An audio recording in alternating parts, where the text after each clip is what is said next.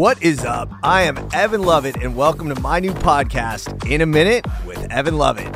This is an Odyssey original brought to you by my company, In a Minute Media, coming to you live from my studio in the heart of my favorite city in the world, Los Angeles, California.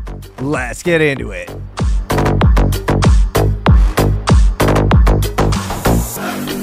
Yo, what is up? This is episode number 16 of In a Minute with Evan Lovett. Arguably the most fun episode to date. I'm excited about this. I'm coming to you from the I Am Studios in the heart of Los Angeles. This one's going to be dope. Here's the rundown. We start with this. Los Angeles, it's the most diverse city in the world. And I mean that in the literal sense. The most diverse city on the planet. And I'm going to get into some facts about the diversity of this city that'll blow your mind, including how Los Angeles became the most diverse city in the world. You are not going to want to miss this. If you're going to do one thing in LA this week, do this. You're going to a cemetery, but not for a gravesite or anything somber. It's for a work of art, a painting that is almost unfathomable. It's as wide as a 19-story building is tall, and it has its own amphitheater built specifically to showcase this one painting. And the story of how it got there is even more mind-blowing than the painting itself. Stay tuned. This is awesome. All right, y'all. Let's get into it.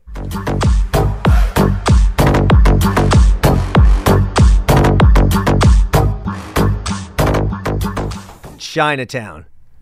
Byzantine Latino Quarter. Little Saigon. Historic Filipino Town. Little Armenia. Cambodia Town. Little Ethiopia, Little Bangladesh, Little Moscow, Croatian Place, Little Tokyo, Koreatown, Tehrangeles, Thai Town. These are just some of the officially designated community hubs here in Los Angeles. Notice I didn't even mention Salvadorans, Guatemalans, Eritreans, Australians, Native Americans, or even Mexican. Each of which comes from a country where LA has more of its people than anywhere else in the world outside of that native country. I mean, look, this is the textbook definition of diversity. I got an anecdote. My mom's best friend, Eva, who since my mom passed away is now our family friend, she's from Uganda. So I had to look that up, right? What's the story with Ugandans in the United States? Guess what? There's only 20,000, and more than half, you guessed it, right here in Los Angeles. Come on. That's incredible. And I got to say, the diversity of the city resonated with me ever since I can remember. And it's funny because in retrospect, and I'm coming from LA, middle of San Fernando Valley, I never noticed quote unquote diversity. The drum was never beat. Nobody was ever hitting that narrative back then. But I'm looking back to my 7th grade class at Holmes Junior High. It was my first class. And I came from this tiny school in Northridge called Pinecrest. And now I'm at Holmes Junior High. I didn't really know anybody. Only a couple people went to that school from my elementary school, which by the way, doesn't even exist anymore at the elementary school. Holmes still does. But I remember Odessa from Egyptian. Kobe from Kenya. C-O-B-I, by the way, not like Kobe Bryant. Kiana from Haiti. Justin from the Philippines. Matthew was Jewish. Raluca from Romania. What? I mean, look, in Los Angeles, no matter your socioeconomic class, you have every race. Rich, poor, in between. I mean, this really is something special. Now look, LA ironically has a very racist past, okay? You got the Chinese massacre in 1871. You got the Zoot Suit riots, the Watts riots, Rodney King uprising, LAPD history, for goodness sake. But the point is, look around now, and it's undeniable. But how did we get here? Why? Why is Los Angeles this bastion of diversity in the world? Now, of course, the first inhabitants of LA were the Native Americans, okay? They occupied the land for thousands of years, and they spoke a combined 135 different languages. This is a precursor for the Los Angeles of today, and I'm going to blow your mind with some stats later. But after the Native Americans, Spanish colonizers came in the 18th century who were, for better or for worse, the first immigrants and first transplants. And by 1781, you had the pobladores, who founded what was called Pueblo de Nuestra Señora la Reina de Los Angeles.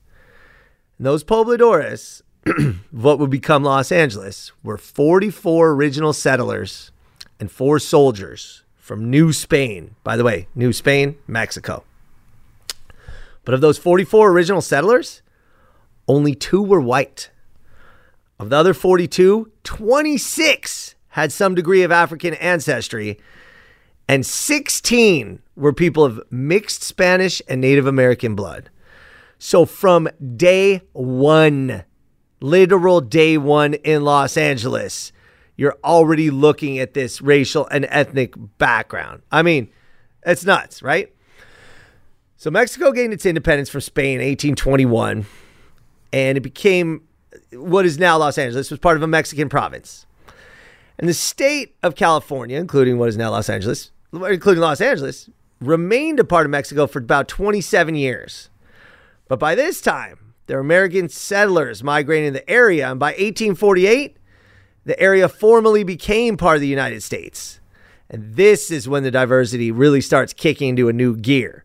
It's all because of the gold rush, right?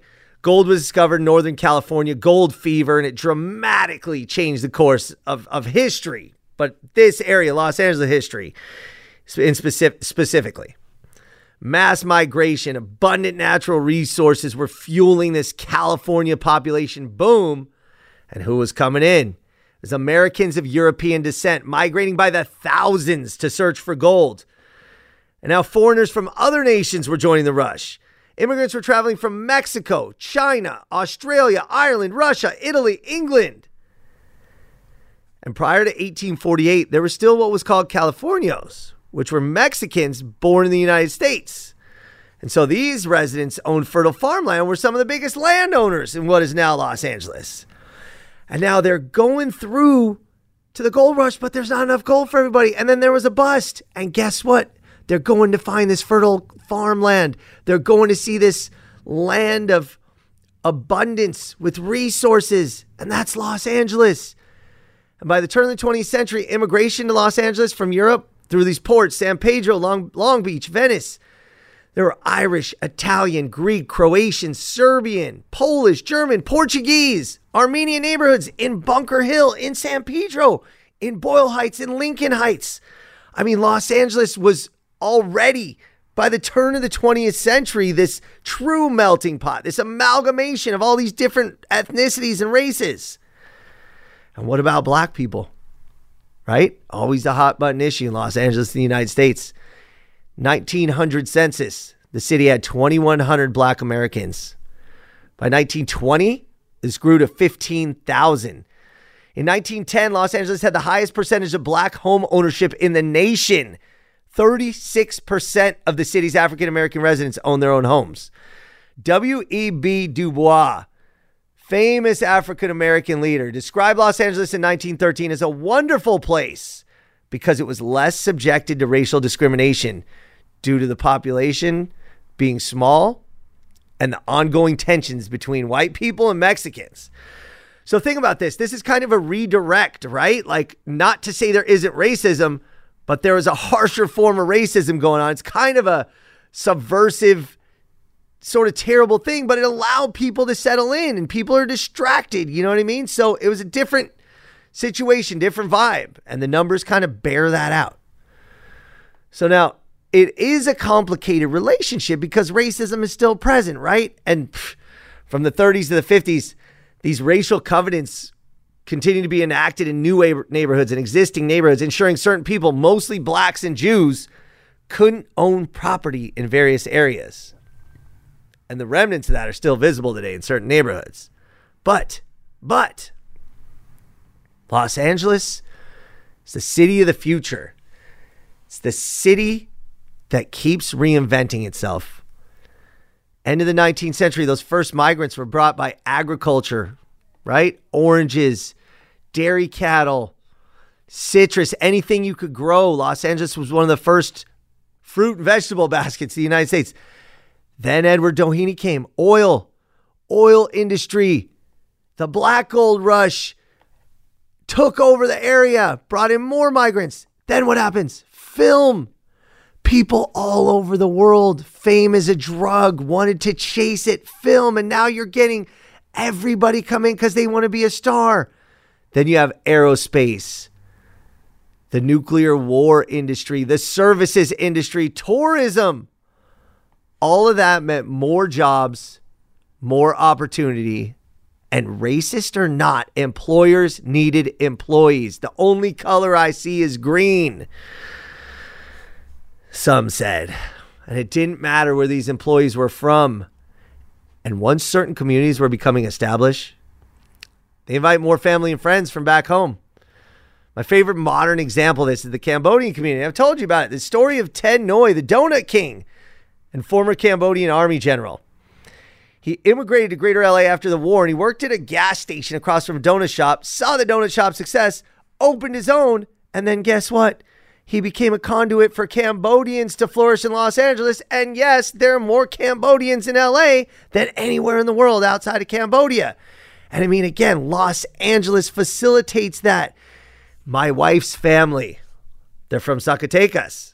And her uncle opened a Mexican restaurant. They now have 6 locations, all owned by different Tios. And in fact, it's called Tios because Los Angeles is the land of opportunity. This is where the American dream is most often realized. And people know it is once and forever the city of the future for everybody. All right. I want to give you some facts about the racial diversity in Los Angeles. This is a fun fact for me. As of the 2020 census, white people are the minority in Los Angeles. 41.3%. You can look this up on Wikipedia or you look it up in the census. Hispanic, 47.5%. Black or African American, 9.8%. Native American, 0.5%. Asian, 10.7%. Hawaiian and Pacific Islander, 0.2%. Other, 25.2%. You wonder why that doesn't add up to 100%. It's what people self-identify as. But that is interesting. Hispanic or Latino self-identified, 47.5%. White, 41.3%. Interesting, right? Now, here's a good one. You ready for this fact? 220 languages are spoken in Los Angeles. Remember what I said earlier? With the native inhabitants, the original indigenous folk, spoke to 135 different languages. That was just foreshadowing for today. That's amazing. I can't even name 50 languages, much less 220. That's from people who represent 140 countries. That's pretty awesome. And get this one. Almost 44% of Los Angeles residents speak a language other than English at home. That's nuts. That's great. I mean, we speak Spanish at home, right? You know, my wife and son are Mexican. We want to raise them bilingual.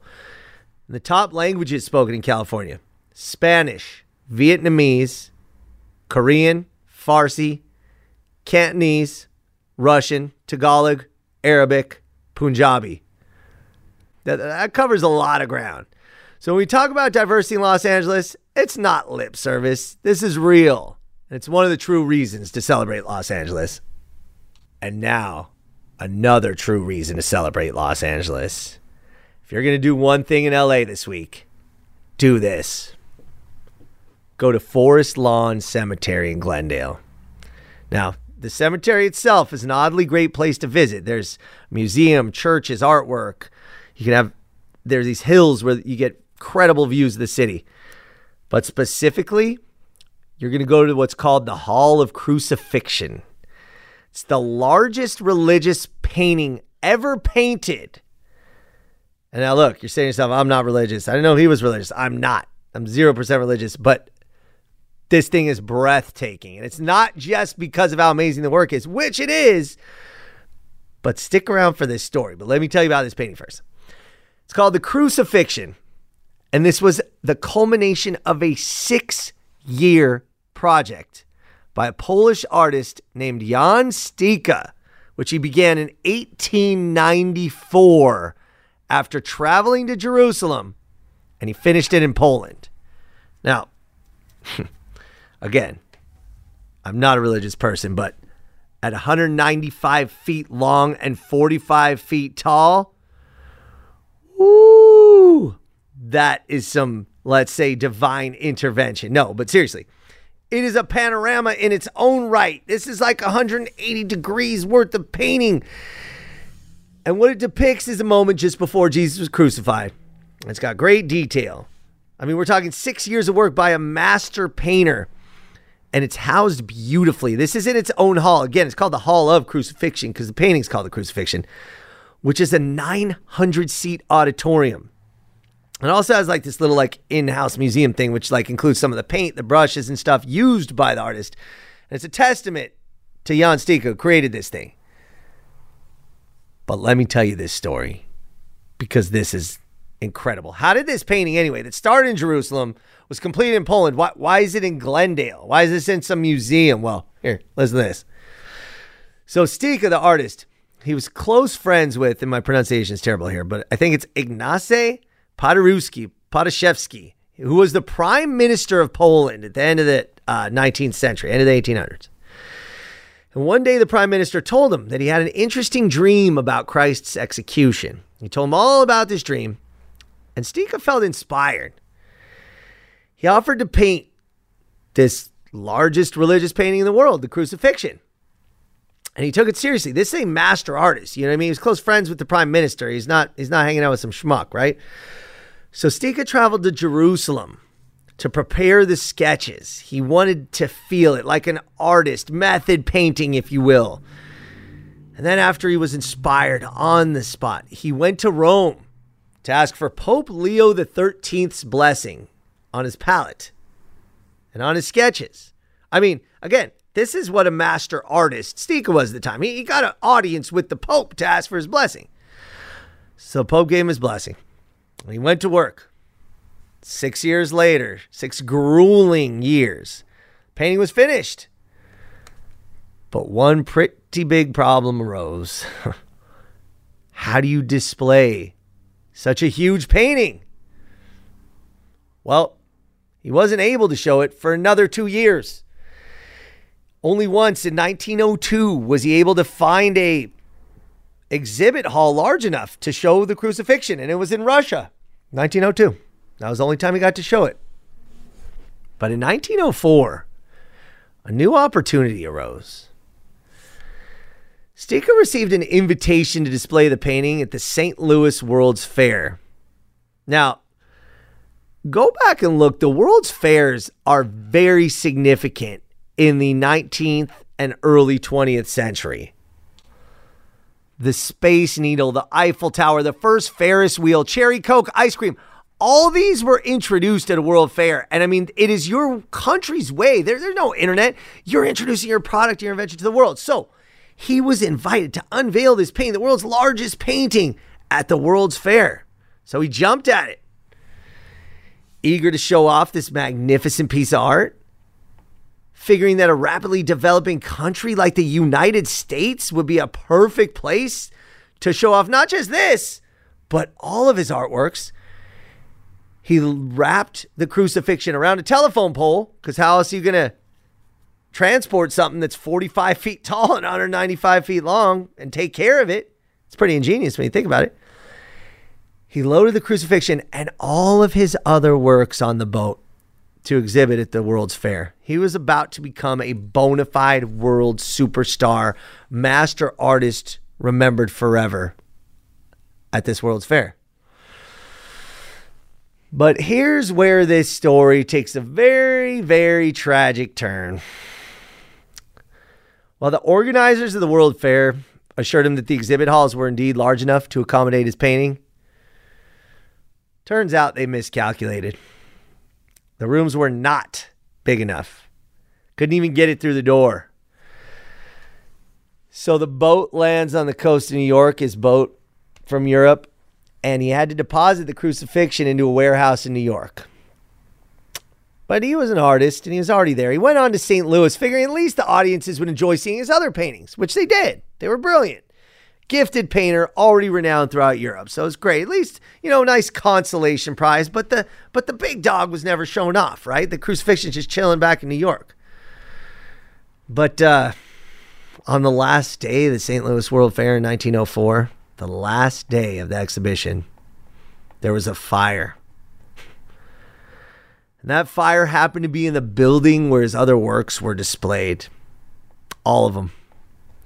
They were all engulfed in flames and destroyed. Can you imagine that? Your entire life's work gone in a foreign country where you didn't even get to show off your masterpiece? But at least he still had the crucifixion. I mean, fighting back tears beyond that, I'm sure. So, dejected but not fully defeated, Stika went back to New York to retrieve the crucifixion. And he tried to take it back to Poland, but he couldn't afford to pay the customs fees. I mean, I could imagine even now shipping a telephone pole. Come on, it's a big freight right there. And who knows in that era? So the American government seized his painting. No, Jan Stika, you famous artist, you're not allowed to ship it back across the Atlantic. We're going to keep it right here until you can pay the fee for it. So he stuck around, repeated attempts to retrieve his work, but he ended up going home empty-handed and heartbroken without ever seeing his painting again. He died in 1925.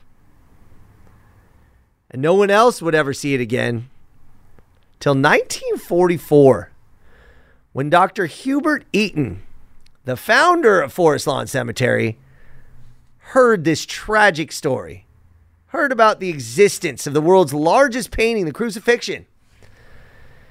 And intrigued by the story, Eaton began a lengthy search in an attempt to recover it.